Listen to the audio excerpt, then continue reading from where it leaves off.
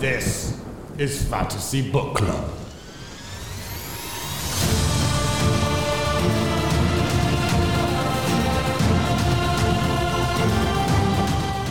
Hello and welcome to the Fantasy Book Club. This is the internet's book club, and just by listening, you're a member. My name is Colton Pratt. And I am Sydney Lyerly. That's true about her. She is Sydney Lyerly. I am. And listener, this is our first week doing the new longer reading schedule thing. Yes. So if you remember from last week, we said we're going longer now because we're trying to get all of these books finished before the new one comes out in December. So who's ready to read 3 whole books in a year? Which I've already read 4, so it is only January. Sydney's read 4 in a month, so it's not like it's going to be impossible, but the reading amount is going to be a little bit higher, which means a couple things. One, in order to keep the episodes similar in length, we're going to go through these chapters a little bit faster than we normally do. Yep. So be patient with us. If we skip important things and stuff, we're gonna work on it, try and make it perfect. So, listener, if you hear things that you would like us to improve or change about the way we're doing it this way, let us know on Instagram on the post that comes out when this came out. Leave a comment, tell us if we missed details or if you'd rather just, or if you're the kind of person who says, I'd rather sit and listen to you guys ramble for 3 hours. Oh my gosh. Let us know. We probably won't do that. Do you guys really like us that much? But if you decide you'd rather us go into the same level of detail and just go longer, let us know if you like that. We might do it. But really, we're looking for feedback right now. Yeah. Because this episode might be a little bit different than normal. Yep. That's all. What do we read this week, Sydney? This week we read chapter 3 through 11. And you want to hear what we're reading next week? 12. Good. Interlude 1, 2, 3, and 4. We're already to the interludes in week 3? How did we do that? That's crazy. Well, we've also read like 100 some pages already. Yeah. 160 almost. So we're reading chapters 12, interlude 1, 2, 3, and 4, chapters 13 and 14 and 15. So 12 through 15 technically, but so a good number. Yes. It sounds like 4, but in reality it's 9. Yeah, well, just wait till the week after that, and then the week after that. We're just doing a lot of reading. Just be ready to read. That's okay. Yeah, we like reading. If you're here if you like to read books. This is the book. If you don't like to read books, what are you doing here? Why are you in a book club? This is a book club. You complete doofus. Okay, anyway, chapter 3 is a Sydney chapter. You ready? Alrighty, chapter 3. You ready? Chapter 3. I'll read the little Navani bit. Well, what's the title? Journal bit. Sorry. Chapter 3's title is Pattern. And here's the little journal bit from Navani. It says, soldiers reported being watched from afar by an unnerving number of Parshendi scouts. Then we noticed a new pattern of their penetrating close to the camps in the night and then quickly retreating. I can only surmise that our enemies were even then preparing their stratagem. Stratagem? Stratagem, yeah. That's a weird word. To end this war. And that's from Navani. From the personal journal of Navani Colin, Yesusis 1174. Yes, and from these journal entries throughout these chapters, I guess that they're from the future, right? A little bit, but which not we know like from later chapters. Yeah, which we find out from later chapters. So that kind of confirms that. Yeah. All right, hey. So let's get started. So we start off. Shallan is reading a book. Yeah. That Yasna told her to read about Shadesmar. Yep. And the Radiance, and so she's reading that. Shallan keeps spotting the pattern. It keeps appearing. This is like couple times she's seen it. And it's like raised in wood. Yeah. And so it appears, and Shallan's like trying to avoid it because if she looks directly at it, it disappears. Right. So she's trying not to.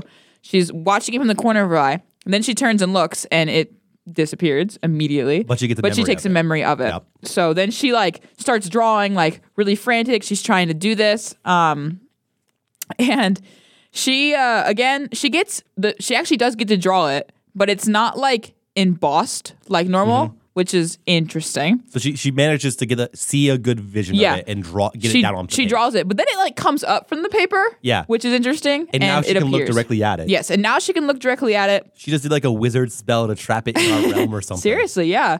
And then she goes to find Yasna, and Yasna's like, all right, put some clothes on. We have things to talk about. Because when she found it and went to tell Yasna, she was like in her sleepy PJs. Yes. Her hand was out and everything. Yes. In this reading, Shallan had a lot of issues with her hand being out. It happened a couple times in this reading. I noticed that. And it's interesting. Yeah, it's kind of sad for her. Yeah. I mean, for us, it was kind of like tee her hand. But for the character, it's the same as like your intimates. I got you.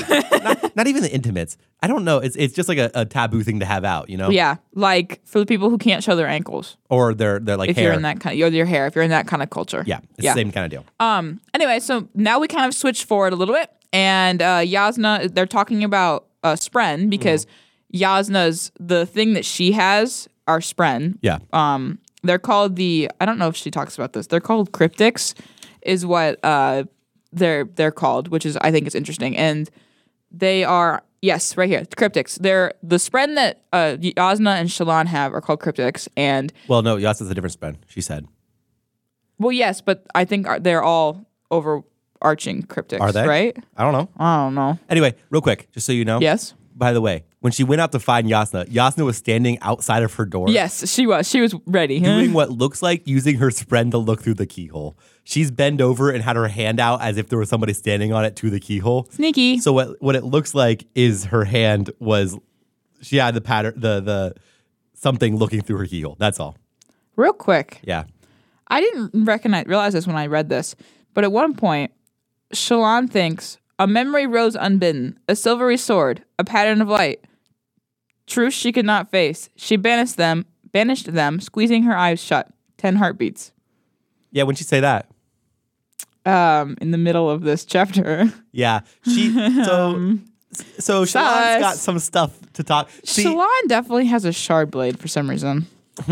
Or had one at one point. Okay. And maybe doesn't anymore. Yeah. Since we haven't seen also her like a symbol get of it yet. light, which is a weird thing, but keep that in mind. I don't know exactly what that means, but a symbol of light. Just the talking about the sword and the 10 heartbeats is a little sus, I think. I mean, in the last book, she had a few moments where she Yeah. What good suspense builder, by the way. I agree. Randomly throughout her story, you don't know anything about it. She refuses to think about it, but randomly, she just, in her head, it pops in 10 heartbeats, and she goes, no, I can't do that.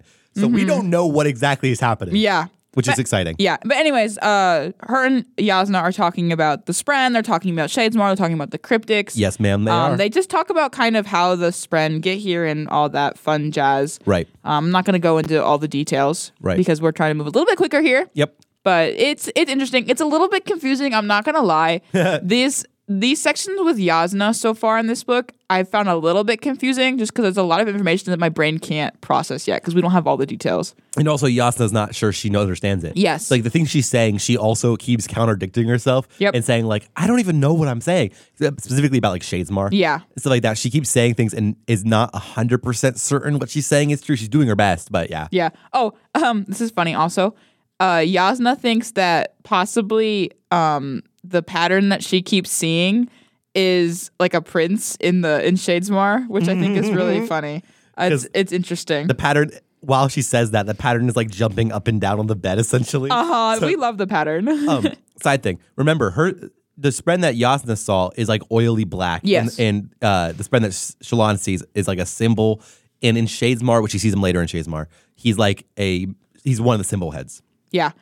So yeah, they're just kind of talking about the heralds, the Almighty, all that fun stuff. They talk about the cryptics, and Yasna basically says, you're the only one in a long time who really has gotten the chance to interact with the cryptic, so I want you to study this pattern you keep seeing. And that's where the chapter ends.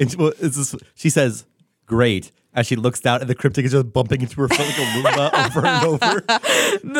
The cryptic is hilarious. His name is Pattern. He names himself, she calls him Pattern, and he kind of like accepts that. I know. Later on, he talks. We're big fans of Pattern already. I love Pattern. The whole idea is really adorable, and I love it. I just really wanted to say that this chapter, not the most exciting. Yeah. But kind of fun. Next time you see them, it gets more exciting. Yeah. So I'll move on. Did I do okay? You did great. Theories. What in the world is the 10 heartbeat thing about? I think that Shallan either has a shard blade that we haven't seen yet, or she used to, and so the 10 heartbeat thing is kind of like an automatic way to like calm herself. Right. So that's what I think. I think it has something to do with a shard blade since it mentioned a sword. I mean, yeah, but what about the pattern of light? It says because she sees Pattern now, but do you think the pattern of light is related to Pattern the guy, or is it a different pattern? What do you think that is? I don't know. I think it could kind of relate to him, like her first seeing of, like, I think he's been around for a long time. I think Pattern's been following her for a long time. Well, I mean, but she's just now starting to like see him and recognize him a lot. Because in the last section, was that the last section? The one with the green. That was the last week's reading. Or was that later this reading? That might be later this reading. I don't remember. I think that was last week's reading. No, it's later this reading because he introduced. Yes, we've read a lot. We're confused, but this is later this reading. Okay, so we'll continue on. Yeah, go ahead. Chapter 4. It's called "Taker of Secrets," and the little Navani bit says, "The next clue came on the walls. I did not ignore this sign, but neither did I grasp its full implications." From the Journal of Navani Colin, Yesesis 1174. It's the journal bit. Actually, Sorry. if you're going to say it right. Sorry, that was the journal bit. I don't know why it took me so long to say that. When I read this, by the way, I didn't know what this was referring to. And then I read chapter 4 and immediately learned what this is referring to. Oh. Right? I got it, yeah. So this opens with Dalinar. He's in a vision. He's running through what he thinks is the Pure Lake. He's in a little team with a shard bearer, like one of the Radiance, at their lead. Really quick. Yeah. About the little journal bits from Navani, it's interesting because they pop up and then like the very next chapters we find out what she means by them pretty much. Yeah. I mean, there's some things like the whole Parshendi thing. Yeah. We don't know exactly what she's talking about because we don't know what's happened yet. Yeah. But it is interesting, I think. So, yeah, I agree. It is interesting. I need to acknowledge you more, remember?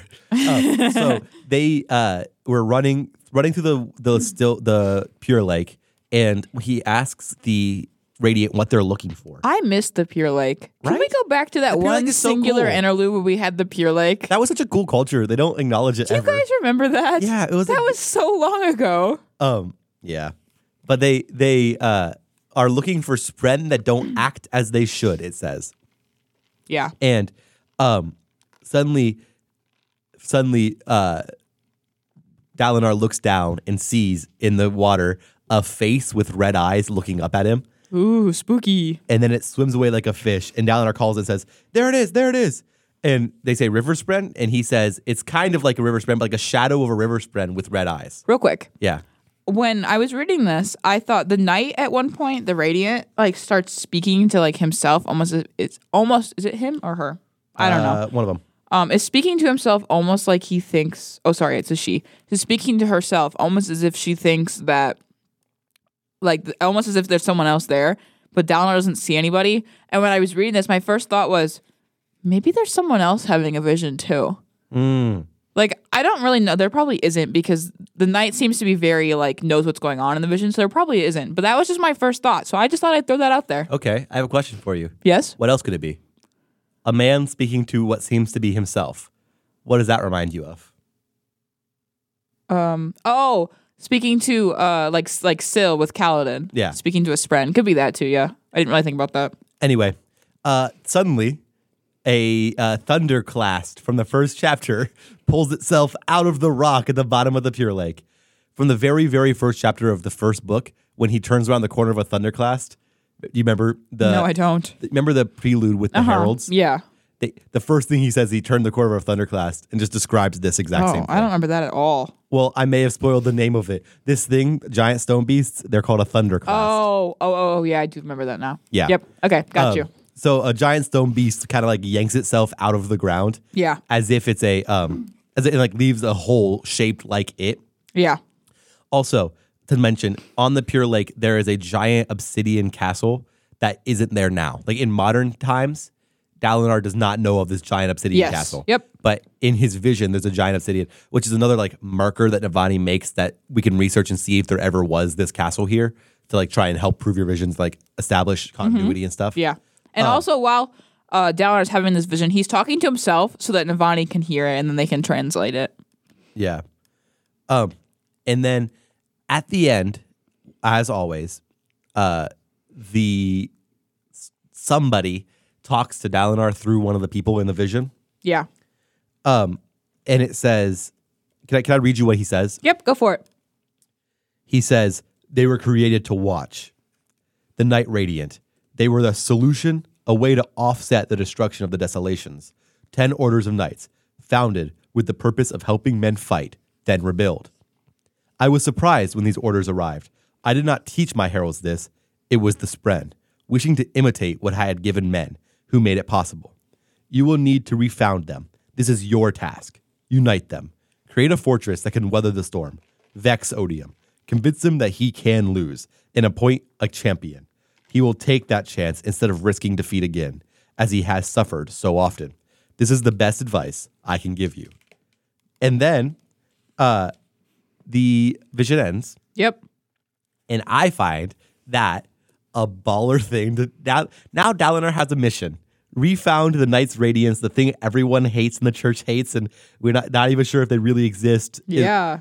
Good luck, Dalinar. I was going to say, not the best mission to have in his situation, because people already think Dalinar is going crazy. And so now he's got to do this. So best of luck to you. Yeah, man. You're really going to need it. Yeah, and man. we see how well it goes when in this chapter or in this section of reading we do. Yeah. Not great. Not great. So Dalinar wakes up. Navani's there. She was writing down everything he said. Yeah. But apparently he switches languages. So he was speaking an ancient form of like a Salay language during the majority. And then he switches to like the old Dawn Chant language thing. You know, the old uncracked language that he had been speaking before? Yes. When he speaks to the voice, the like, he thinks it's the almighty voice, he switches to that ancient language. Yeah. So that makes it hard for Navani to keep track of because it's the languages that flip-flop. Can you imagine speaking a language that you know nothing about and you don't know you're speaking it? Yeah. And it's that whole idea is wild in my head. So Navani basically is having him recount exactly what he said in the vision. Yeah. And so they can translate. Which, how in the world do you remember exactly what you said? Oh, no, yeah, I would forget it instantly. I would so forget. Honestly, forgot what I just said 10 seconds ago. That's true. I literally have already forgotten. I could not tell you word for word what I just said. Yeah. Like, it's not going to happen. Yeah. So that's so funny. Dalinar's got a baller memory. Apparently.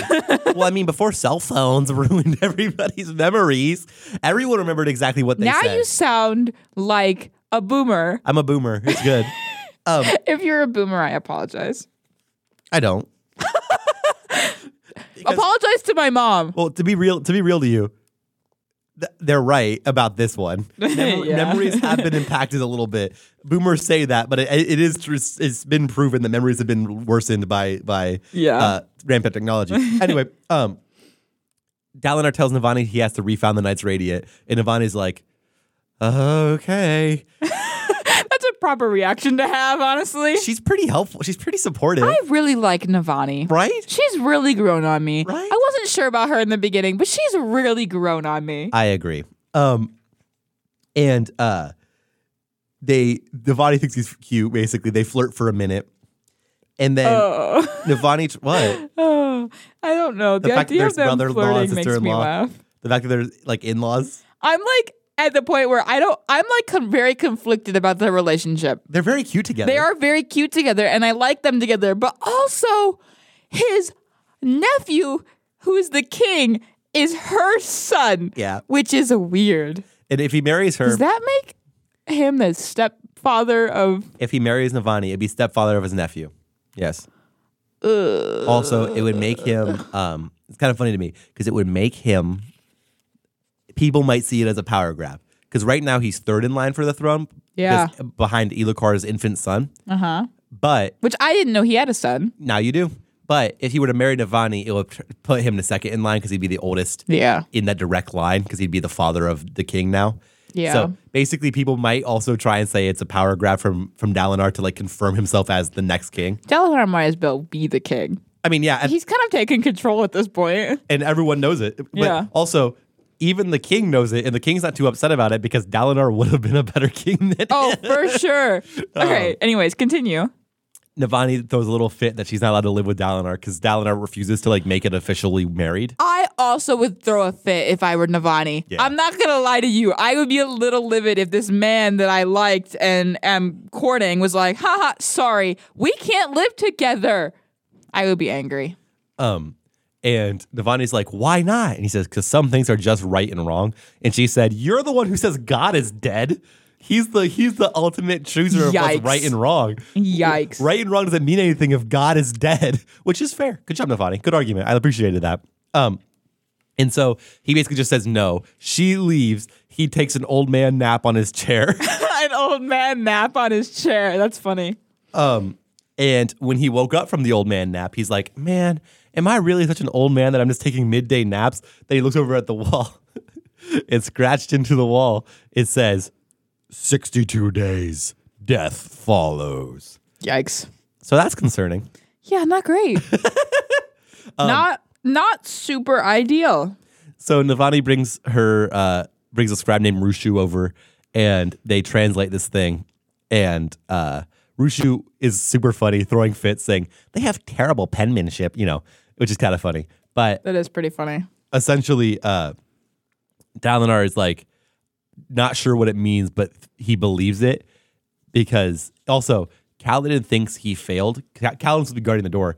Kaladin thinks he failed because he's like, how could somebody have gotten in? I was guarding the only entrance or exit. We find out later, not necessarily for sure who it is, but Dalinar thinks it's him. Yeah. Dalinar thinks in his sleep he got up, ripped a rock from the wall, and scratched 62 days death follows into Honestly, the wall. it would make sense because visions. Yeah, he thrashes. Yeah, the visions, and also how in the world would someone else get up there? Yeah. Though I thought it was Zeth. That would be a weird thing for him to give a warning, though. He's never done that before. Yeah, I agree, but maybe he's been told to. I assumed it was Zeth because Zeth can walk up walls, so he'd be able to get in through the windows pretty easily. Yeah. But I don't know. It makes sense that it's Dalinar. Dalinar and Kaladin have a little interaction. And Dalinar, about Kaladin being like, I failed. My job was to protect you, and I've already lapsed. And Dalinar's like, calm down, Cal. It's fine. I survived. We're okay. To be more observant in the future. And then, I like that. Then Dalinar in his head thinks, why do I trust this man so much? I love it. I think that's key. I'm glad that they have that trust bond. Mm-hmm. I really love every interaction Dalinar and Kaladin have here because neither of them know why they trust the other, but they just do. And I really love that. So Dalinar is nervous. He thinks he knows what it means because he has the vision of the Everstorms comes, the desolation follows, or whatever from one of his early visions. Yeah. He thinks 62 days until that comes. Yep. End of chapter. Yeah. And we get this fun little drawing on the next page, which is the tattoo that Bridge 4 gets on their head. And I really liked looking at the different pieces and then putting them together. I really thought this was nice. Glyphs are so interesting to me. I agree. Because they're supposed to be stylized because in there's a mirrored section, but you can see slight differences to make them different words. Yeah. Even though they're the same thing but mirrored. Mm-hmm. And it's colon Tanat, which is Kalin, the Dalinar. Then Tanat is the month that they were freed. Then freedom underneath of it. And at the very bottom, it says Bridge 4 and a little Bridge 4 glyph. Yeah. That's neat. It is really cool. I like it a lot. Yeah. All right. Chapter 5, Ideals. I'll read the little journal bit that says, the sign on the wall proposed a greater danger even than its deadline. To foresee the future is of the Voidbringers. So that's fun. Yeah. So that's obviously talking about the little deadline that we just heard about. Yeah. The little 62 days death follows. Yeah. Yeah. All right. So Kaladin and is with Bridge 4, and they're listening to Dalinar's proclamation about being the High Prince of War, and basically he proclaims that all of the gem hearts that are won by the different High Princes have to go to the king, and the king can decide then whether he gives them part of it or not. Basically is the proclamation. And he has this poor lady read it 6 times. And she's so over it by the end. She is not a fan of this. But that just really, really makes me laugh. Yeah. And then they talk about the Bridge 4 people, and Kaladin talk about how the High Princes are not going to be a fan, and it's just going to be really bad. Yeah. And Rock is just being silly. He's being Rock. We love Rock. Rock is basically Rock is the most optimistic man in the world. He's always just it'll be fine because it has to be. We either die or it's fine. Yeah. And I like that mindset. I either die or everything's fine. I agree. But he just has a fun... Yeah, they're talking about the different soldiers and how they're just having issues training the bridgemen, and they're trying to figure out how to make it better. And Sigzil comes up and is like, "Hey, can we test your powers, Kaladin? You said you'd let me. You promised you'd let me do this." And Kaladin, I did nothing of the sort. And Kaladin's like, "You grunt," or Sigzil's like, "You grunted," and Kaladin's like, "What? I grunted?" And that little interaction just makes me laugh. Yeah. And then Syl appears and is just floating along. Kaladin's walking through Dalinar's thing, talking to Syl, and it's just a fun little interaction. It's cute that they have. Yeah. Nothing too crazy, but fun little interaction. And then time splits, and we get a different perspective. We get the perspective of Sadius, and I really want to. Can we read this whole perspective as a death, or as a death, a death omen, a dramatic reading. Yes. A death reading. It'll be a little longer than the average dramatic reading, but it's totally doable. Yeah. Let's get it. Yay. Toril Sadius laced his fingers before himself, elbows on the fine stonework tabletop. As he stared at the shard blade, he thrust down to the center of the table. It reflected his face. Damnation. When had he gotten old? He imagined himself as a young man in his 20s. Now he was 50. Storming 50. He set his jaw, looking at that blade. Oathbringer. It was Dalinar's shard blade, curved like a back arching with a hook-like tip on the end matched by a sequence of jutting serrations by the crossguard. Like waves in motion, peeking up from the ocean below. How often had he lusted for this weapon? Now it was his, but he found the possession hollow. Dalinar Kholin, driven mad by grief, broken to the point that battle frightened him, still clung to life. Sadius' old friend was like a favorite axe hound he'd been forced to put down, only to find it whimpering at the window, the poison having not quite done its work. Worse, he couldn't shake the feeling that Dalinar had gotten the better of him somehow. The door to his sitting room opened, and Iali slipped in. With a slender neck and a large mouth, his wife had never been described as a beauty, particularly as the years stretched long. He didn't care. Iali was the most dangerous woman he knew. That was more attractive than any simple, pretty face. "You've destroyed my table, I see," she said, eyeing the shard blade slammed down through the center. She flopped down onto the small couch beside him, draped one arm across his back, and put her feet up on the table. While with others, she was the perfect Alethi woman. In private, she preferred to lounge. "Dalinar is recruiting heavily," she said. "I've taken the opportunity to place a few more of my associates among the staff of his war camp." Soldiers? "What do you take me for? That would be far too obvious. He will have new soldiers under careful watch. However, much of his support staff has holes as men join the call to take up spears and reinforce his army." Sadius nodded, still staring at that blade. His wife ran the most impressive network of spies in the war camps. Most impressive indeed, since very, very few knew of it. She scratched at his back, sending shivers up the skin. "He released his proclamation," Iali noted. Yes. Reactions? "As anticipated. The others hate it." Sadius nodded. Dalinar should be dead, but since he's not, at least we can depend on him to hang himself in time. Sadius narrowed his eyes. By destroying him, I sought to prevent the collapse of the kingdom. Now, I'm wondering if that collapse will be better for us all. "What?" "I'm not meant for this, love," Sadius whispered. "This stupid game on the plateaus. It sated me at first, but I'm growing to loathe it. I want war, Iali. Not hours of marching on the off chance that we find some little skirmish." "Those little skirmishes bring us wealth," which is why he'd suffered them so long. He rose. "I will need to meet with some of the others. Aladar, Ruthar. We need to fan the flames among the other high princes. Raise their indignation at what Dalinar attempts." "And our end goal?" "I will have it back, Iali," he said, resting his fingers on Oathbringer's hilt. "The conquest." It was the only thing that made him feel alive any longer. That glorious, wonderful thrill of being on the battlefield and striving, man against man. Of risking everything for the prize. Domination. Victory. It was the only time he felt like a youth again. It was a brutal truth. The best truths, however, were simple. He grabbed Oathbringer by the hilt and yanked it up out of the table. Dalinar wants to play politician now, which is unsurprising. He has always secretly wanted to be his brother. Fortunately for us, Dalinar is no good at this sort of thing. His proclamation will alienate the others. He will push the high princes and they'll take up arms against him, fracturing the kingdom. And then, with blood at my feet and Dalinar's own sword in my hand, I will forge a new Alethkar from the flames and tears. What if instead he succeeds? That, my dear, is when your assassins will be of use. He dismissed the shard blade, it turned to mist and vanished. I will conquer this kingdom anew, and then Yakaved will follow. After all, the purpose of this life is to train soldiers. In a way, I am doing what God himself wants. This whole situation makes me hate Sadius even more. The man is willing for people to die, innocent people, so that he can feel the thrill again. Yeah, and it's, by the way, That's so garbage. announcement. It's the same thrill Dalinar feels. You know, because it's capital T thrill. Yes, yeah. It's thrill as a title and not as just a feeling. Yeah. Because it's capital T thrill. It just, it makes me so angry. When I first got to the section and I was like, oh, we get a background or we get Sadie's perspective. I had a moment of thinking, okay, maybe this will make me hate him less. And then I read it and I was like, nope, this has just succeeded in making me hate him more. Yeah. My man's a terrible person. Not a fan. Couple things of interest about this whole section too. One, he does not find his wife attractive.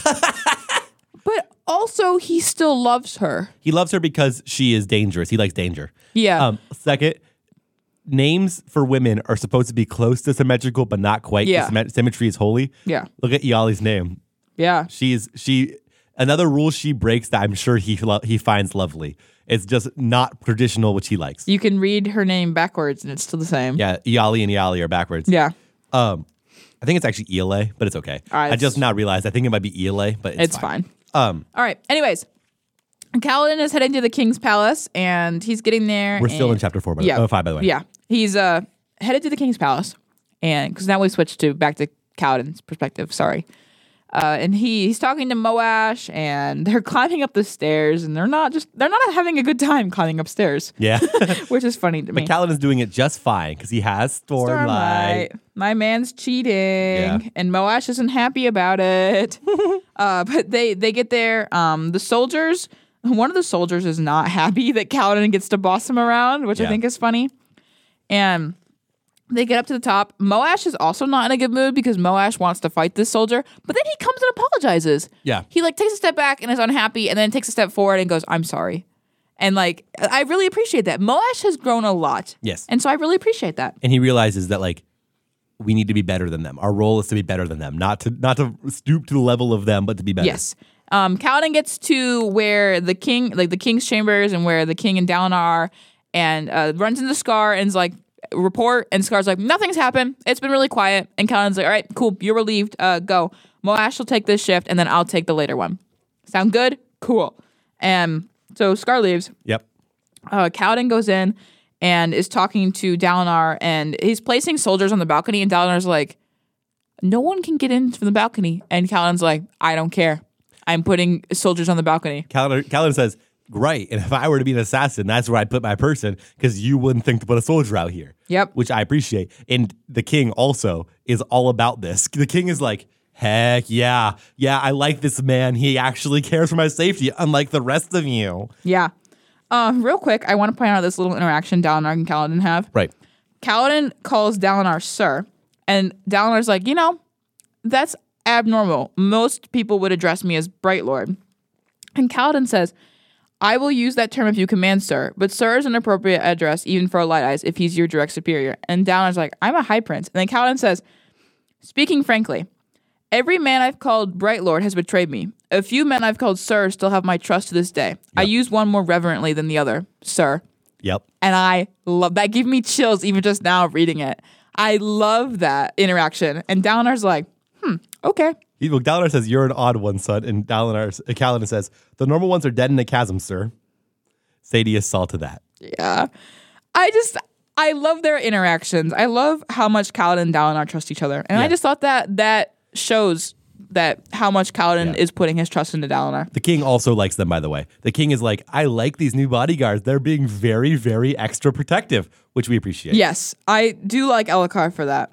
He does seem to like Kaladin a lot, which is pretty cool, especially because he's a Dark Eyes, which makes it better. Right. So I like that a lot. Adolin comes in, and they're having this meeting with another, not High Prince, but it's a general. General, yeah. Adolin does not like Adolin and Renarin Kaladin, by the way. Yeah. Adolin, get your crap together. If I'm going to ship you and Shallan, get your crap together. You have to like Kaladin because I like Kaladin. No, Adolin doesn't like Kaladin because Kaladin bossed him around before he was allowed to. Can I tell you something? Yeah. I had the thought while I was reading of what happens if Shallan and Kaladin fall in love and not Adolin and Shallan? What happens? Tell me. I wouldn't be opposed to that. I ship Shallan with either of the two. Shallan just needs a man for City to be happy. Any man. No, it needs to be either Adolin or Shallan. Either Adolin or Kaladin. Adolin seems like a good person too. Kaladin and Adolin are both good people. I think at the moment I want it to be Adolin because I think Adolin needs a good woman to get him to stop crapping on Kaladin. Because Adolin I think he's a good dude, but I think he needs to learn a little bit more respect, especially towards Dark Eyes, and I think Shallan would help him do that. Well, he did save the one. Yes. No, I don't disagree with that. Woman. But I think Adolin needs a little bit to be put in his place a little bit, and I think Shallan would do that. Yes. So I hope it's Adolin. But if it's Kaladin, I wouldn't be too upset about it. Yeah. I'm happy with either two. What if there's a love triangle? You're just building the story in your head already. Okay, anyways. Wait, real quick, before they start, Adolin looks at Kaladin and says, shouldn't that one wait outside? Yeah. And Dalinar's response is, what we're doing is going to put me in direct danger. I want him to know the details. That might be important for his job. Thank you, Dalinar. I know. I love that. So Kaladin is the only one who's allowed to sit in and listen. Yeah. And so the guy comes in, and his name is... What's the general's name? Oh, Khal. General Khal. General Khal. Is the guy's name. There's also someone else here. Tashav. Who's Tashav? Khal's wife. Oh, yeah, Khal's wife. So they come in, and they're talking about this proclamation, and Khal's like, this is really bad. Do you realize how bad this is? Do you realize what you've done? And they're just talking about how not great it is. And Kaladin jumps in and starts, like, talking to them. Yeah. Which is funny. And he says something about... I think he's invited to talk. I think Dalinar asks him what he thinks. Well, no, Kaladin gives a suggestion. Oh. And then Dalinar's like, okay, what's your suggestion? Yeah. But basically, Kaladin says, you need to disarm them. And Dalinar's like, that could work. Which I appreciate Dalinar for listening. And basically, what they kind of decide is we can take things from them. If we start taking things from the High Princes, they're not going to be able to fight back, if that makes sense. Yeah. And so basically what they've decided is they're going to let Adolin duel. And they're trying to take all of the shards away from So the idea is Adolin's going to duel their shard players, win because they have a lot of faith in Adolin. I mean, he is considered one of, if not the best duelists in the kingdom. So Adolin's going to duel. He's going to get the shard blades, and then they're not going to be able to really fight back as well because they won't have shard blades, which is a pretty solid idea, in my opinion. And General Khal is like, that's not going to work. They're never going to agree to it. And Dalinar's like, don't worry. We'll make sure they agree. Yeah. In all very secret, mysterious kind of way. By the way, funny. They ask Adolin, do you think you can win? And Adolin went, I can do it without breaking a sweat. And Kaladin in his head goes, oh, so he's spoiled and cocky. Kaladin really doesn't like Adolin. Adolin really doesn't like Kaladin. It's a little back and forth they got. It's pretty funny.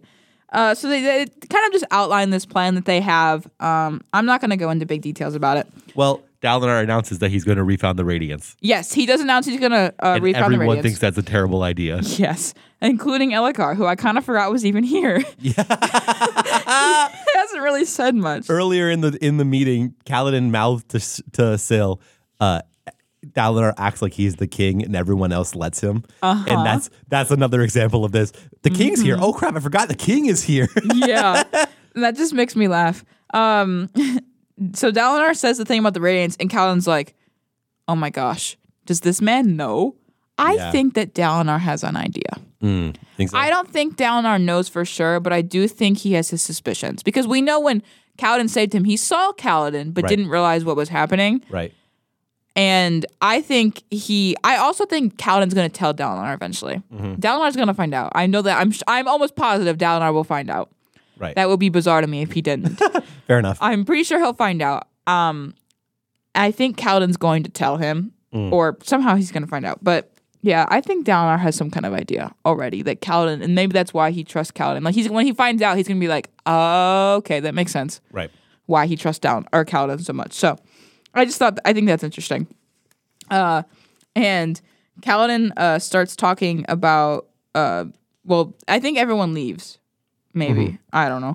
But Dalinar talks to Kaladin. Dalinar talks to Kaladin about, hey, can you start I need people to protect Navani and my sons. And the king. Yeah, and the king. And Kaladin's like, I don't got enough people for that. And Dalinar's like, well, I'm trusting you to train these people. And basically Dalinar puts a lot of pressure on Kaladin's shoulders to get this stuff done. But Kaladin says, I got this. Yeah, but he's stressed out about it. He's like, how am I going to do all this?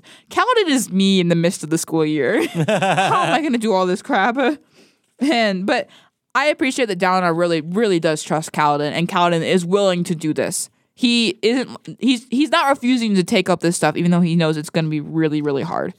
And yeah, basically the chapter ends with Kaladin agreeing to do all this stuff and thinking about how Dalinar is somehow going to try and rebuild the Knights Radiant, but he doesn't know how that's going to work. Yep. Unless he had help. That's the last sentence. That's Kaladin. Kaladin's gonna help. I know it for sure. Somehow. Yeah. Anyway, we move on. Now it is chapter 6's time. It's called Terrible Destruction. The Navani journal bit says, "We had never considered that there might be Parshendi spies hiding among our slaves. This is something else I should have seen." Bum, bum, bum. So that kind of reveals that there are Parshendi spies apparently hiding. We don't know among who them. they are. We also know that there's Sadius spies. Yes. Which is... We've recently learned about a lot of spies. All the spies. That was from the Journal of Navani Colin, Yesison, 1174. Shallan is sitting on the deck of the boat again. She's talking to Pattern. She's like, "What's the first thing you remember?" Pattern's like, "I don't remember much, but I remember..." Food. Wait, they're asking about food, trying to understand food, what they're talking about. That's how Pattern speaks in my head. And he says, the first thing he remembers is, "With you, no, green, food not eaten." Shallan says, "Plants?" He says, "Yes, many plants." And she sees the deck in front of her changing to a dirt path, her box becoming a stone bench, faintly, not really there, but almost. Her father's gardens, pattered on the ground, drawn in the dust. "Remember," Pattern says, and she refuses. So something happened in her father's gardens with Pattern. Yep. We don't know what, because she's blocking it out. So she's refusing to remember. But something happened. And apparently when she did that, she did something with the light because the deck kind of became green around her. Yeah. Which she was thinking of the garden, because Yalb comes over and Yalb tells her, like, I saw, Yeah. That's interesting. It is interesting. Yalb also has a new guy on the ship, like he's a newbie who's there. Yeah, some really tall dude. Yeah. 6 foot, man. Who he is like basically just convinced to go do dishes instead of Yalb. That's funny. So Yalb kind of like pwned him into doing that. And then Yalb also was talking big about himself, and Pattern's like, "Lies from Yalb." And he seems to not mind that, because I think we've established we think he's a lie spread. Yeah. He's a cryptic or a Yes. lie spread. So he yeah. Also, everyone on the ship knows about Pattern. She can't hide him. So he's not like Yalb knows about Pattern. He can see him. So he's not like Syl, who can become invisible to everybody but who she wants. Yeah. Pattern seems to be able to be seen by anybody. Which is interesting to me. Yeah. And Yalb is hazing the new soldierman, obviously, like I just said. And then after that, As one does. yes, Shallan goes to see Yasna. And when she enters, Yasna looks extremely tired. Like more tired and like least put together she's ever seen. More tired put together than Shallan has ever seen Yasna look. Yes. And when she talks to Yasna like puts herself together very quickly. Like she like immediately is like, "I'm back to me. I'm back to Yasna. I'm back to control. Back to being okay. I'm back to being in control at least. If not okay, at least I have like I'm put together enough that you can't tell I'm falling apart." Yeah. And Shallan says, "I need spheres." And Yasna means, "Have you been soul casting?" And Shallan says, "No, I did something else. I made things green." Eesh. And Yasna basically says, "Stay away from soul casting. Try practicing that other one." Yeah. And she kind of explains the way it works.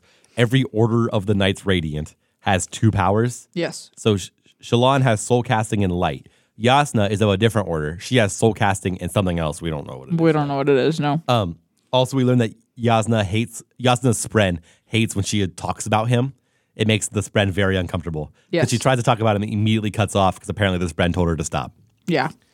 Yasna is apparently very worried because she thinks she's going to be too late about to do whatever. Like, she thinks the end is near, which if Dalinar's scribing on the walls are correct, it is pretty near. He's got 62 days. And so she's very nervous about that. And she says, I feel like I'm incapable to do anything meaningful. It's like I'm trying to stop a high storm by blowing against it really hard. Yeah. Which I can understand why that would feel so stressful and impossible to do anything about. I agree. And also Yasna's like, and you becoming a surge binder does not help me feel better. It makes me feel like I was even more right than I thought I was. Yeah. Which is disconcerting. And also she's like, the reason she's worried, Parshendi can sing in time with each other without any metronome or anything from like miles apart. Yes. So they have some kind of like telepathy type thing. Wouldn't that be cool? Yeah. The idea of telepathy is kind of amazing. At least they That'd be so convenient. They have at least a shared radio station in their brains. I like that idea of just music playing in your head all the time. Oh, actually, that would suck. That would be terrible. I Yeah. changed my mind. I don't like that idea. But she's like, if they can just reach all of our Parshmen with their like telepathy thing, suddenly, even if the Parshmen don't rise up, if they just stop working and just leave, that will collapse our entire world. Because our world is built on the backs of these Parshmen. Yeah. And so if they just suddenly stopped working, we would be ruined. Which is an interesting kind of thing. It's like a power dynamic that she has to try and worry about. Yeah, I agree. Yasna says something that makes Shallan blush. This is a funny little interaction. Yasna says, you blush too easily when confronted. Shallan says, I'm sorry. She says, and apologize too easy as well. And she says, I'm indignant. I like that. That makes me laugh. Yeah, that is funny. Basically, they make the plan. They have to like figure out what they're going to do together. They're not really sure what they're going to do, but they have to figure it out. Yeah. Yasna says, focus on the light powers that you're doing. And read this book. Yeah. Which, guess what book that is? Yeah. The Words of Radiance is the book. Yeah. So that's fun. Every one of these, all of these are books. I just thought that was fun. Read the Words of Radiance. She also, they're trying to find Urithiru, and they believe there's a way to get to it from the Shattered Plains. The Shattered Plains are not Urithiru, but there's a way to get to the ancient city of Urithiru through the Shattered Plains. Yeah. We don't know what it is yet, but that's what they're trying to get to the Shattered Plains for. Yeah. And basically, we find the city, we can save the world. So at all costs, we find the city. Yes. And that's the end of my chapter. Well, not Shallan quite. goes to bed, then she awakes to screams and shouts and smoke. And that's the end of my chapter. yes. And now we're on to chapter 7, Open Which, Flame. Luckily, the cliffhanger doesn't last long because the next Nope. chapter resolves that. Yep. That would have sucked if this is where we had ended. That would be really funny. Anyway, so next chapter, Open Flame. The journal bit says, I was unprepared for the grief my loss brought, like an unexpected rain, breaking from a clear sky and crashing down upon me. Gavilar's death years ago was overwhelming, but this nearly crushed me. What is she referring to, Sydney? We're going to find out here in a minute. You ready to find out? Yeah, I'm ready. Shallan wakes up, runs outside, sees men carrying axes around Yasna's room, and then sees Yasna get stabbed in the chest. And she goes still. And that's the end of Yasna. Eyes go lifeless, and Yasna is no more. How could Brandon Sanderson do this? Yasna, okay, here's my thing. Yasna had so much potential. I feel like Yasna was growing as a character so much, and Brandon Sanderson said, nah, fam, this is it. Also, I had a thought last chapter while we were reading. Shallan, Kaladin, Yasna are Radiance, or going to become Radiance. And wait, anybody else that we think we've noticed? I don't know. That's not where I'm going. Well, can I tell you one more? Well, remember, last chapter we think Elhokar implied that he's also seeing cryptics. Oh, yeah, I forgot about that. So that's something else to notice. Could be, yeah. Anyways, those three, for sure. Before, the Radiants used to come back when they died.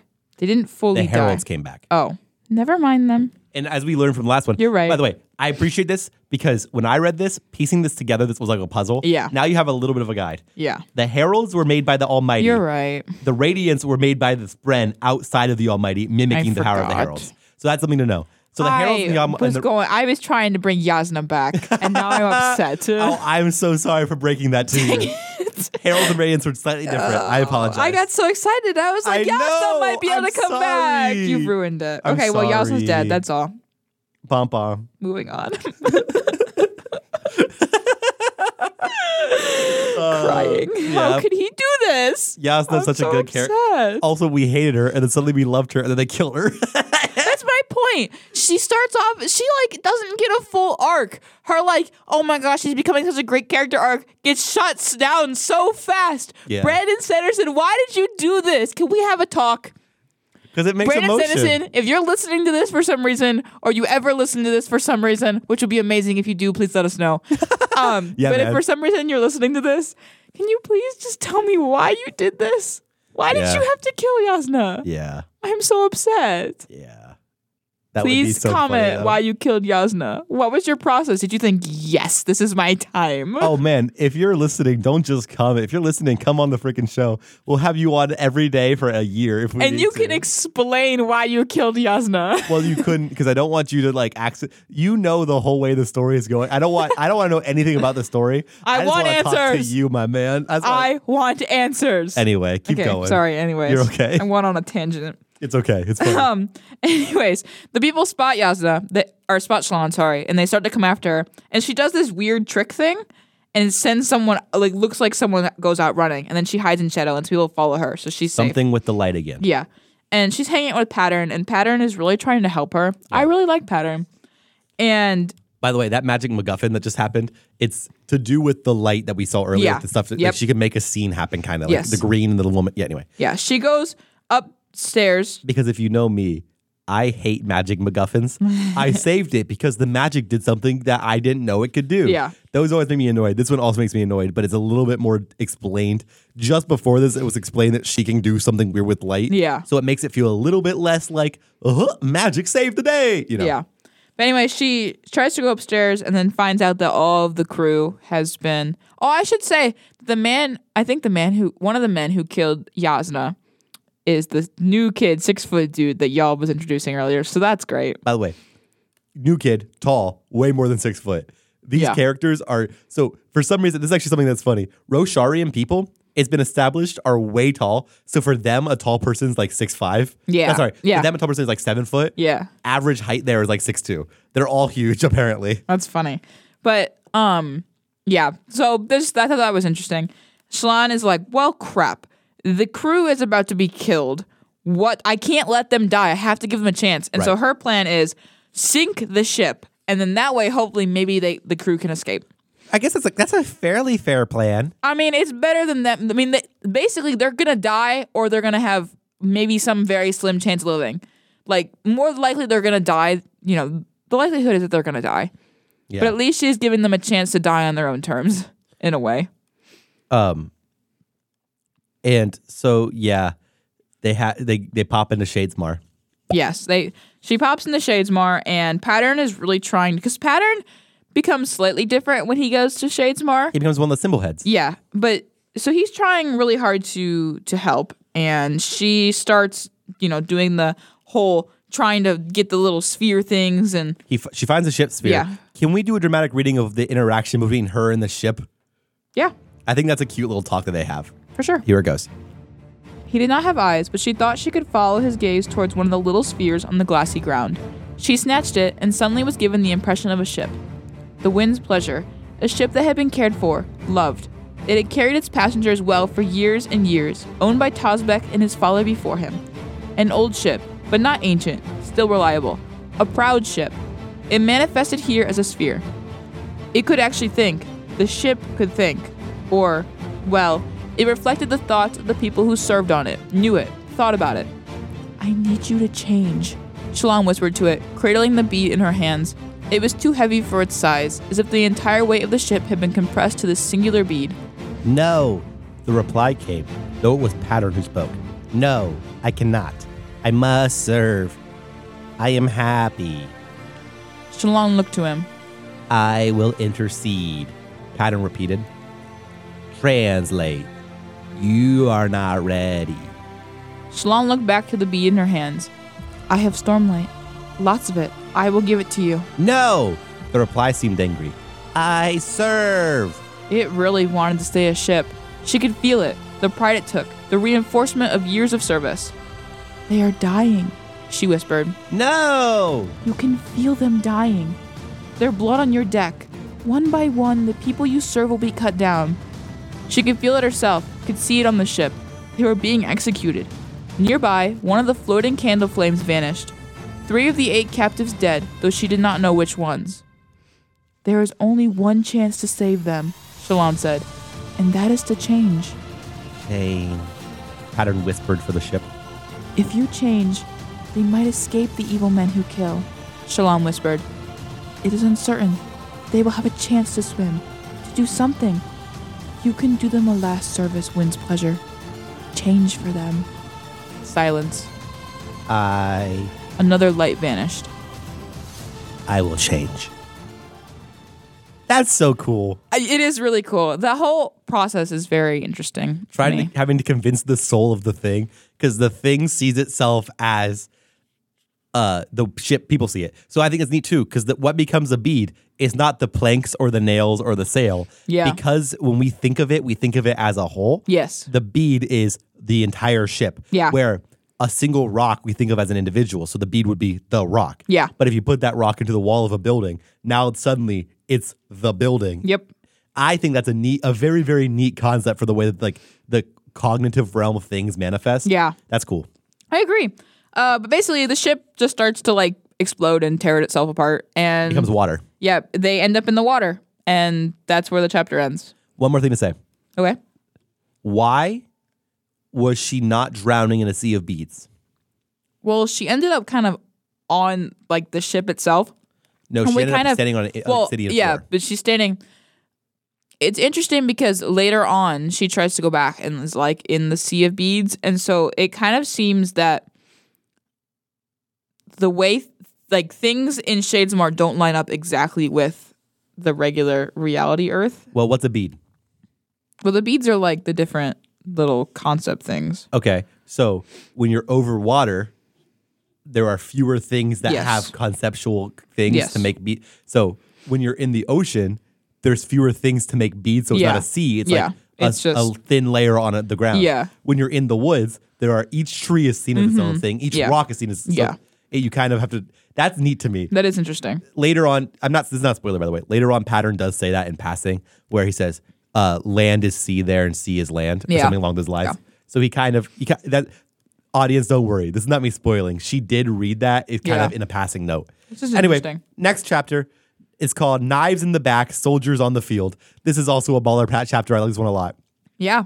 I seek not to use my grief as an excuse, but is an explanation. People act strangely soon after encountering an unexpected loss. Though Yasna had been away for some time, her loss was unexpected. I, like many, assumed her to be immortal. Me too. I also assumed her to be immortal, Navani. Yeah. I'm a little bit upset. From the Journal of Navani Colin, Jessasach, 1174. Dalinar is on a bridge run. He's the team that arrives second. He is with the man he's with is a man who was assigned to duty by Dalinar today. Yeah. It was not the closest. It was the man who's assigned to go get the bridge, which in itself, him being the one who goes, is a good sign for Dalinar. Yeah, I agree. What's the man's name? Aladar's. So he's teaming up with Aladar's thing. Aladar refuses to attack. He's in the back generaling from like a general's tent. Yes, he's given his shard plate and stuff to one of his soldiers. Right. Dalinar is also not attacking anymore because he's given away both his blade and his plate. So he's also My man would die if he tried. yes. So Adolin is leading his army in the front. Go Adolin. Yeah, man. Just saying. And like pop off, dude. even Adolin's banner is what's flying. So it's not even Dalinar's banner flying right now. It's Adolin doing this. Yeah. So Dalinar walks over to Adolar and starts the conversation with him. Aladar, not Adolar. Sorry, Adelar. I started the conversation with her, and Adelar basically is trying to military, and he's not super happy with the way that it's going. That he's kind of mad at Dalinar for trying to take control from the king and stuff, and from the individuals. Yeah. And he's pretty mad. And Dalinar says, "But by this way, fewer men will die." And the honor of Adelar goes, "Don't talk to me about honor, Dalinar. I can pay my soldiers with honor. I can't use it to keep other pirates from snapping at my neck. Your plan favors the weakest among us, and undercuts the successful." And Dalinar says, "Fine. You don't care about honor. You will follow me." And he says, "How can you know?" And Dalinar says, "Ask Yennev, who is a person that Sadius has killed." When they were conquering everything, that's a high prince that is now dead because of Sadius, because of them conquering. Yeah. And this is another time, I say this often, when you're the freaking Blackthorn, you can make threats and people can't stop you. Yeah, Because you're the you're Blackthorn. right. You, Sydney, still don't know when we get flashback in the next book, we get flashbacks from Dalinar. And that's when you get to see why these people are scared of Dalinar for Yeah. real. And it's the most exciting chapters are when Dalinar is quote unquote the Blackthorn. It's exciting. Looking forward to it. Yeah. And then basically after that little interaction where Dalinar straight up threatens the High Prince, the High Prince starts commanding his army to do something based on what the Parshendi are doing. Yeah. And Dalinar goes, "You're wrong. That won't work. Yeah, here's what will work." And Adelar says, "You're not in charge of this one." He says, "I know. I'm just suggesting." Pause. Do what Dalinar says. And Dalinar ended up being right. And Go Dalinar. And because of his smart planning, the Alethi people win the fight over the Parshendi. Yeah. But Dalinar notices something. On a nearby plateau, some Parshendi stop, and the Parshendi Shardbearer was there. Yeah. Not fighting, but just there. Just watching. Which observing. Dalinar finds very concerning. Very sus. Yeah, what's happening there? He doesn't know. And then he gets back to his place after this whole thing, right? Yeah. And finds a letter. And we don't get to know who the letter is from, but what we learn is it turned out to be from an old friend who was going to arrive soon to the Shattered Plains and who might provide a solution to Dalinar's problems. Weird. Who is it, you think? I don't really know. I don't really have any thoughts on who it might be. We know them. Is it Wit? That actually is a great guess. I'm proud of that guess. Good job. Good guess. I hope it's Wit. Next chapter. It's probably not because Dalinar thinks, I wish we could find Wit. Yeah, Dalinar doesn't know where Wit's at. I wish it was Wit. I want it to be Wit. Can it be Hoyd? We like Wit Hoyd. I'm still proud of you for sounding the Hoyd alarm at the right moment. Thank you. I'm pretty proud of that too. anytime we read a Brandon book, we need to do the Hoyd alarm again. I agree. That's not true. Anytime we read a Brandon book in the Cosmere, we need to do the Hoyd alarm again because he always shows up sometime. I love Hoyd. I was pretty proud of that one. That was pretty solid finding by me. Why is your voice doing that? I don't know. My voice just got like caught. You became a Muppet. Anyway. Don't make fun of me. Sorry. Chapter 9. Go ahead, Sidney Lyerly. Walking the grave. Walking the grave. Ah, sorry. Am I a man? Or am I a Muppet? Sorry, go ahead. Okay. Walking the grave, chapter 9. The little journal bit says, I wish to think that had I not been under Sorrow's thumb, I would have seen earlier the approaching dangers. Yet, in all honesty, I'm not certain anything could have been done. So I don't know what that means, but that's great. We know that's upcoming. It's from the Journal of Navani Kholin, Yetzirah 1174. Everyone knows. I'm not reading that anymore. I feel like it's needed. It's not. If you don't know it by this point, where have you been? Yeah. Okay. What happens in this chapter? I'm getting there. I just want to know. I'm getting there. Go ahead. So we're back with Kaladin. Oh, good. And they're in a chasm, which is freaking great. They've gone right back to the chasms. Well, why? Because they're going down there to train the new bridge man. Because the bridge man won't go down in the chasm. No, they will. Because, well, the real reason is Bridgeman won't listen. Yeah. But they all know the story of them training in the chasms. Yep. So doing this kind of invites them to be like a part of Kaladin's team. I agree. It's pretty cool. Yeah. So they go down there. These chasms are a bit messy because no one has ever been down into them. So that's Good. fun. That's how the chasm should be. I agree.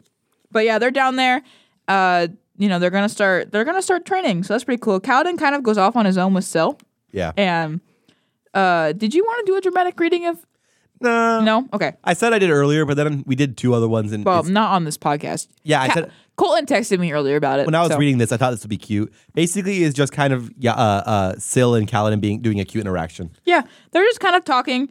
They're talking about Dalinar wanting to refound the Knights Radiant, and Syl's like, "Yeah, I wish I'd thought of that. It's a great idea." Yeah.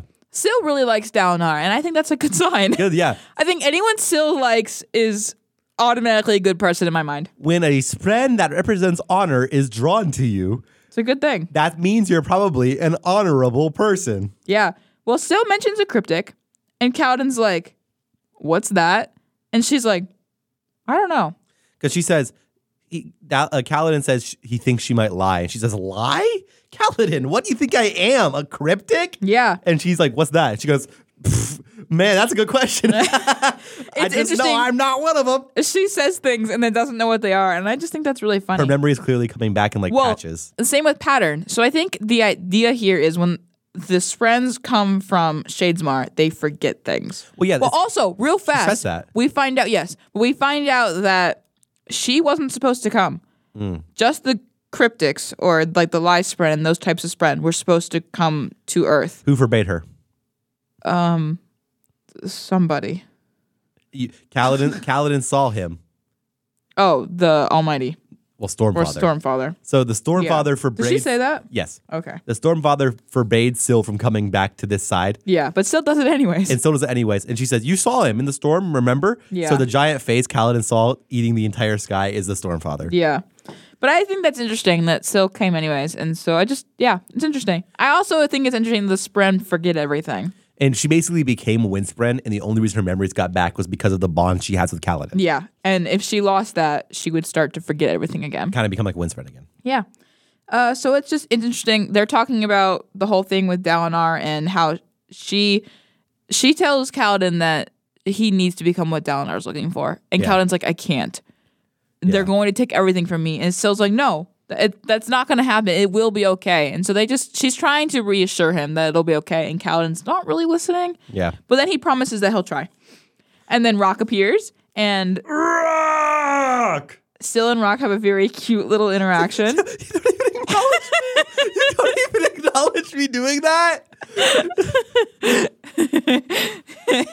What was I supposed to say when you scream Rock? I don't know. I thought you would say something. No. Okay. You get no response from me. Okay. Anyways, What is it, Rock? Rock real quick says Kaladin's name funny, which I think is really interesting. Oh, it's just Kaladin. Instead of Kaladin. And I just think that's fun. I really like Rock. I do too. But Kaladin pulls out a sphere from one of the like dead soldiers and is like, this is a lot of money. Yeah. And Rock's like, I'm using this to buy us good food. Good soup. And I like Good that. soup. And so Rock's plan is to make good food, which is I love that Rock is the cook. I mean, that's his job, right? He got hired as the cook now. Yeah, Make it's good really food. great. I love it. Yeah. But Kaladin's starting to say, well, the new bridgemen are starting to open up a little bit. Yep. So that's really, really good. This is starting to work. And Rock then says, by the way, Sigzil sent me to find you. He wants to start training. And Kaladin's like, oh, Or testing the powers. fine. Yeah. And that's where the chapter ends. Well, the chapter ends with Rock saying, ha, finally, I will fetch him. And then he runs off. I love Rock so much. Rock's a great guy. Now, it's time for chapter 10. It's called Red Carpet Once White. Takes place 6 years ago. The world ended, and Shallan was to blame. Pretend it never happened, her father whispered. He wiped something wet from her cheek. His thumb came back red. I'll protect you. Was the room shaking? No, that was Shallan. Trembling, she felt so small. 11 had seemed old to her once, but she was a child, still a child, so small. She looked up her father with a shudder. She couldn't blink, her eyes were frozen open. Father started to whisper, blinking tears. Now go to sleep in chasm steep, with darkness all around you. A familiar lullaby, one he always used to sing to her. In the room behind him, dark corpses stretched out on the floor. A red carpet, once white. Though rock and dread may be your bed, so sleep, my baby dear. Father gathered her into his arms, and she felt her skin squirming. No, this affection wasn't right. A monster should not be held in love. A monster who killed, who murdered. No, she could not move. Now comes the storm, but you'll be warm. The wind will rock your basket. Father carried Shallan over the body of a woman in blue and gold. Little blood there. It was the man who bled. Mother lay face down, so Shallan couldn't see the eyes. The horrible eyes. Almost, Shallan could imagine that the lullaby was the end to a nightmare. That it was night, that she had awakened screaming, and her father was singing her to sleep. The crystals fine will glow sublime, so sleep, my baby dear. They passed Father's strongbox set into the wall. It glowed brightly, light streaming from the cracks around the closed door. A monster was inside. And with a song, it won't be long. You'll sleep, my baby dear. With Shallan in his arms, Father left the room and closed the door on the corpses. So that's chapter 10. Hey, what happened in there, Sydney? Well, there was a shard bearer, for sure, of some sort, because Shallan's mother had eyes. Not great. When you hear dead eyes, you know. But there's also someone else who was killing because there's regular blood too. So it wasn't just a shard bearer. Right. So that's interesting. I think Shalon has something to do with it because she's thinking of herself as a murderer, so she had to have something to do with it. She's thinking of herself, or who else could be the murderer? Could be her father. Because when her father and her hug, she thinks a murderer doesn't deserve love. Yeah. She could be thinking that she doesn't deserve love or that he doesn't deserve love. Could be one or the other. We don't know. We don't know. But good golly, what an introduction to flashback. I know. The first time we see Shalon, she's 11 in a room crying, covered in blood. Clearly, she has seen something. 11 is so young for this to happen to you. Right? That's terrible. Right? I feel so bad for Shalon. Yeah. Well, My girl's got trauma. that is such a dark chapter. It's actually, when I read it, it was so... I think that's one of the most baller, just random juts in that I went out and just read that chapter fully to one of my friends who's never read this book. Yeah. And just that, he went... That's freaky, man. Why'd you read that? Yeah. I mean, really, it is. One of the best introductions, though. Now I want to know more about Back in Time Shalon. I agree, which I'm sure we will. Yeah, of course. She's a flashback character in Yeah. this book. All right, next chapter. We flip the page and there's a little map of where Shalon landed From what? from the shipwreck. Yes. So yeah, chapter 11 is called An Illusion of Perception. An illusion of perception. And the journal bit says, but understandably, we were focused on Sadius. His betrayal was still fresh, and I saw its signs each day as I passed empty barracks and grieving widows. We knew that Sadius would not simply rest upon his slaughters and pride. More was coming. From the Journal of Devani Colin, just a Satch 1174. We know! That actually sounded like I sped myself up in post-production. That was real time. I just read it that fast. How did you do that? Didn't it sound you like... should be an auctioneer. Didn't it sound like double time? Yeah, it did. When I was listening, it literally sounded like I sometimes speed up people talking, not in this podcast, but sometimes I've done it before. And I genuinely just thought it sounded like that. I'm proud of myself. Yeah. Anyway. All right. Shalana wakes up and she's on like some rocks. She's not in the ocean anymore, which is really, really good. She's near the shore, but not quite on the shore. Yes. And she wakes up and she's like, huh? How did I get here? Yeah. How did I suffer? Which is a good question. But she finds out that the Santhids, you remember the Santhid? The Santhid saved her life. Aw. So that's really cool. Good job, Santhid. Pattern is with her. We don't know whether any of the other sailors made it, which I really hope they do. Yeah. I'd be really sad. I mean, I don't know if we'll ever find out, but I hope they did. I hope they survived. Yeah. But she's talking to Pattern because Pattern is there. Do you think Pattern can die? Probably not. It's a good question. I don't know. I don't think so. But anyways, Pattern's there, and Shalon's like, oh my gosh, Yasna's dead. Yasna's dead, yeah. Yeah. Still sad. Still dead, Yasna I is. want Yasna to come back. I'm so upset. Your voice is getting Anyways. higher and higher, too. I'm so sad. Anyways, Pattern's like, Shalon, like, are you good, girl? Yeah. And Shalon's like, all right, time to get to work. We can't sit here forever. And so she starts to stand up and she's freezing. It's cold. She's scared. Her feet hurt. Like, she's just trying to find firewood. Yeah. It's not going very well. She walks up and down the rocky beach to try and find people and destroys her feet. Are bleeding. It's not going well. And she finds firewood and she, wants to like, that's her goal. She tries to find firewood. Pause. Okay? Before she finds firewood, what does she find? I'm getting there. Okay. Yeah, she finds, of course, Yasna's wooden trunk with all of Yasna's stuff in it. Still dry. Somehow. How in the world did the trunk... Okay. Let's just say the Santhid did it. The Santhid did it. Santhid grabbed Shalon in one tentacle and the trunk in the other. It's so... It's a very good book. But I love the fact that Brandon Sanderson was like, we're going to kill Yasna, but don't you worry, all of her work will be okay.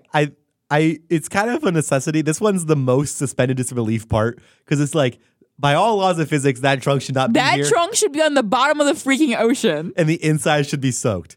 But the Santhid did it. Well, the inside I kind of understand because I think the inside's waterproof. Oh, okay. I think that's mentioned that the inside is waterproof. Like it's designed to be waterproof. It was the Santhid. He grabbed it. Maybe. Yeah. Or maybe it was Pattern. Could have been Pattern. Pattern. It just makes me laugh. I just thought that was funny. I read this and I was like, of course. Of course. At least, so basically it's helpful too for the storytelling of like, Yasna knew things. Shalon didn't know things. This is a shortcut for Shalon to learn the things Yasna knew. Yeah, it's interesting. But anyways, Shalon has made, time skips forward. Shalon's made a fire pit. And she's trying really, really hard to get the fire started. And she tries like going to Shadesmar. She tries using the light. She needs to balance, by the way, it's like a whole thing, trying to figure out how to balance halfway between Shadesmar and the real world. Yeah. So that she doesn't sink into the bead ocean. Yes. But she's still able to interact with the beads on the other side. Yeah. Which she gets after a few tries. Yes, she does get there, but she's exhausted. She's really, really tired. She's struggling. She's talking to a stick, and the stick's like, I am a stick. And she's like, no, be fire. I am a stick. Be fire. It's like Groot. Yeah. It's literally like Groot. In my head, when I read this, I read it in a Groot voice. To be fair, it's because it's been thought about. It's not thought of as an intelligent idea. Yeah. Same, like the boat is thought of as a like thing with pride and has a lot of emotion attributed to it. Yeah. A stick is just there.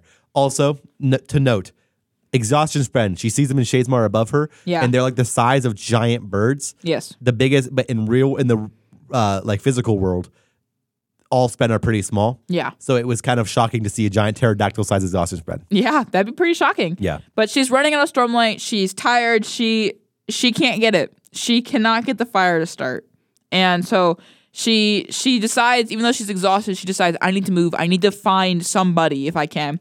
She wanders off, sees some light, finds a fire pit with people around it, gets there, and then just passes out. She walks up, looks people in the eyes, so they all know she's Light Eyes now, doesn't recognize any of the faces, and just collapses by the fire. And takes a nap. Well, takes a sleep. She wakes up in the morning. Yeah. She wakes up, and the people are still there. And a Thalen man. Brightness. Yes. How do I do the Thalen accent? Brightness. I don't know. Brightness. Well, no, I don't I don't. We'll see. It's fine. A Thalen man wakes her up, and As I said, we find out the Thalen man is a slaver whose name is Tavlaka. Guess who's back? Back again. Tvlakov's back again. Tell a friend. Pretty solid. Yes, who's back? Yes, who's back? Yes, who's back? So yeah, if you remember Tavlakov, he was the guy who had Kaladin. He Who was Kaladin's honestly slaver. was a not great guy, but pretty decent guy for a slaver. We hate slavers. Tavlakov was pretty honorable as a slaver. Yeah. And Tavlakov's like, I am a humble merchant. And Shallan's like, no, you're a slaver. And he says, as I said, I am a merchant. This is funny. He's got two guards, which we know are Bluth and Tag, but we don't. He's not mentioned. They're not named in this. They're not named in it. I still think we should rank them and rank the characters. You think? I mean, they're there. And they're not named. I don't really care about them. We already know them. Yeah, but they're not named. They could be different guards. Okay, City and I will debate this off mic, and we'll decide if we rank Bluth and Well, Tag. they could be different guards. I'm not lying. But they're the same cards, though? You don't know that. Okay. I don't care. Anyways, yeah. Shallan then thinks about what Yasna taught her about being like strong and showing off like power. Well, she remembers that it's an illusion of perception. Yes. Power is an illusion of perception. And Shallan's like, all right, as you see, I was a victim and I need you to go fetch my trunk and take me to the Shattered Plains. And Tavlakov's like, I just came from there. Yeah, I don't have any interest in this. I do not want to go back. And she's like, I don't care. Yeah. She's not mean about it, though. She makes a point to never be like rude, just assertive. Yes. And Tavlakov's like, you do realize that's going to be a very expensive trip. And Shallan's like, trust me, I can pay for it. I'm engaged to the freaking Blackthorn's son. I think I'll be fine. And Tavlakov's like, okay, fine. And so, yeah, they agree. They go and get her trunk, which obviously they don't know it's not hers. But they go and get Yasna's trunk and bring it back. And Shallan has a moment of, what if they go in the Rock Junction? But they start going in the right way towards the Shattered Plains. And that's where we end. And side thing, 3 things to note. 1, Shallan wakes up and her fingers are sticking out of her safe hand. Yeah. She doesn't think it was like that when she went to sleep. Sus. A little bit gross. Second Yeah. thing, when she walked there, she certainly had a sphere in her hand. It's gone. Third thing, she was worried they were going to continue to rob her trunk, but they don't seem to have interest in that. Yeah. Because also her spheres that were in her safe pouch are still in there. Yeah. So they may have unzipped her pouch to look at her hand, which is the equivalent of a pretty gross thing. Yes. But they did not actually rob her. And it also is not confirmed that that's the case. It might have she was exhausted. She might have just had it rip open when she was sleeping. Yeah. But if that happened, that's a really nasty thing. Yeah. But yeah, those are 3 things to note. Yeah. So, All right. It's interesting. So now Shallan's on her new adventure, riding with Tuvlakov and Tag and Bluth to try and get to the Shattered Plains. Kaladin's on his new adventure of training people so that he has enough to guard Dalinar, also police the Unclaimed Hills, and also guard Navani, Adolin, Renarin, and Elhokar. Lots of people. Dalinar's on his new adventure to found the Knights Radiant before 62 days are up and to unite all of Alethkar. So basically a lot of adventures. A lot of adventures. Adolin's on his new adventure to duel every High Prince. Yep. Are there any other adventures I missed? I don't think so. There's a lot going on. Yas is on her adventure through the afterlife, heaven or hell. We'll see. Wit's on his adventure. We don't know what he's doing. Yeah, I know you're upset. I'm sorry. I can't believe he did that. Anyway, Sydney, I think it's time. Do you think it's time? It is time. Let's do it. Rank the characters. Woo! Okay.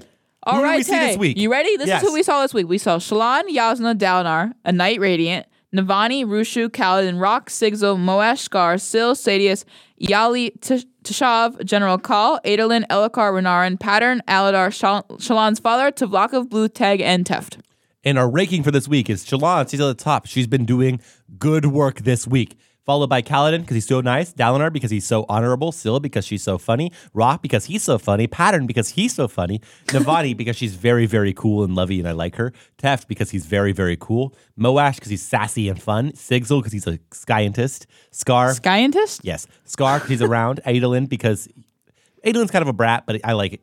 A likable brat. Renarin because he's cute and nerve-wracking. A likable brat, to be specific. General Kal because he's around. Same with Tashav, Elhokar because around. Knight Radiant was in the vision. Don't know much about them, but they seemed honorable. Rushu was funny and annoying, but not great. Then Shallan's father potentially killed his wife and man, not a fan. Then Tuvlakov because he's a slaver. Then Bluth and Tag because they're slavers.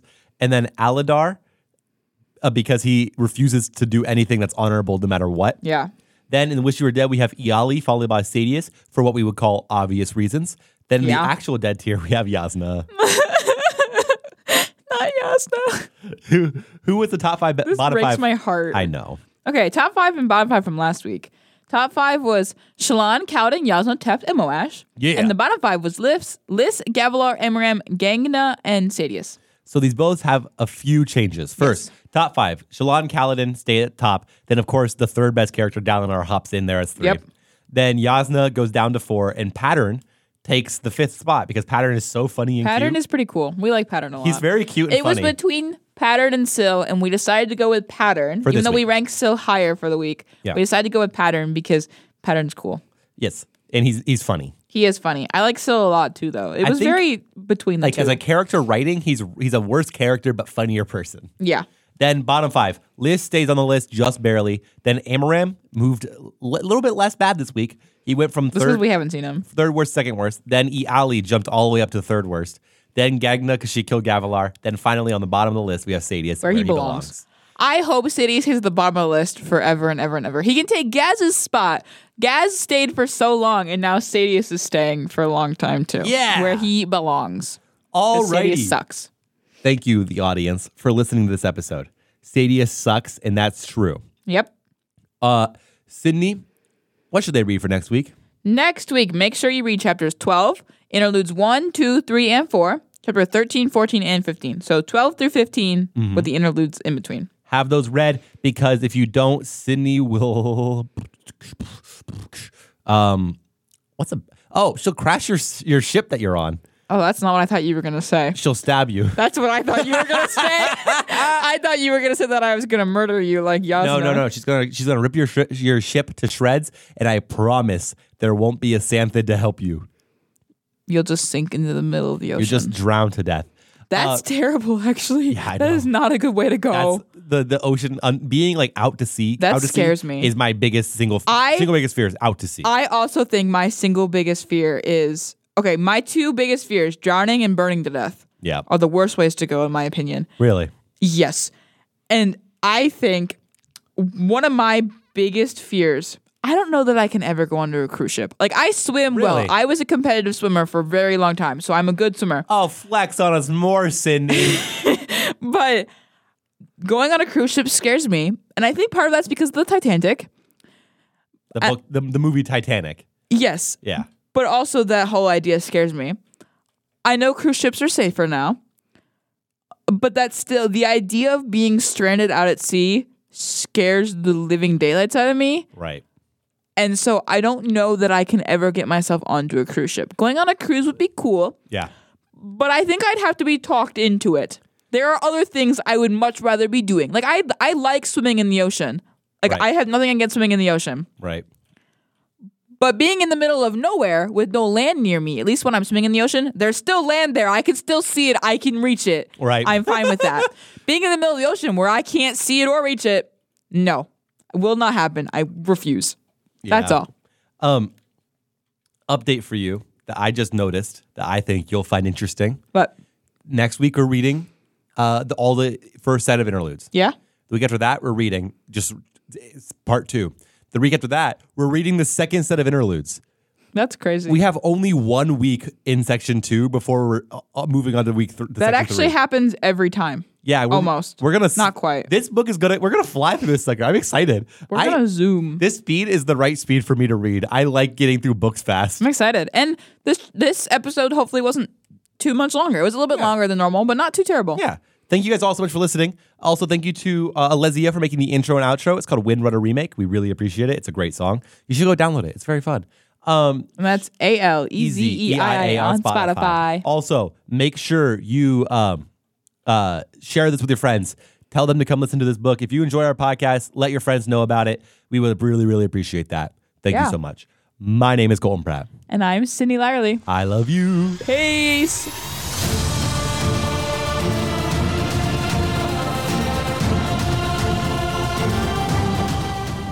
Why are you still here? The show's over.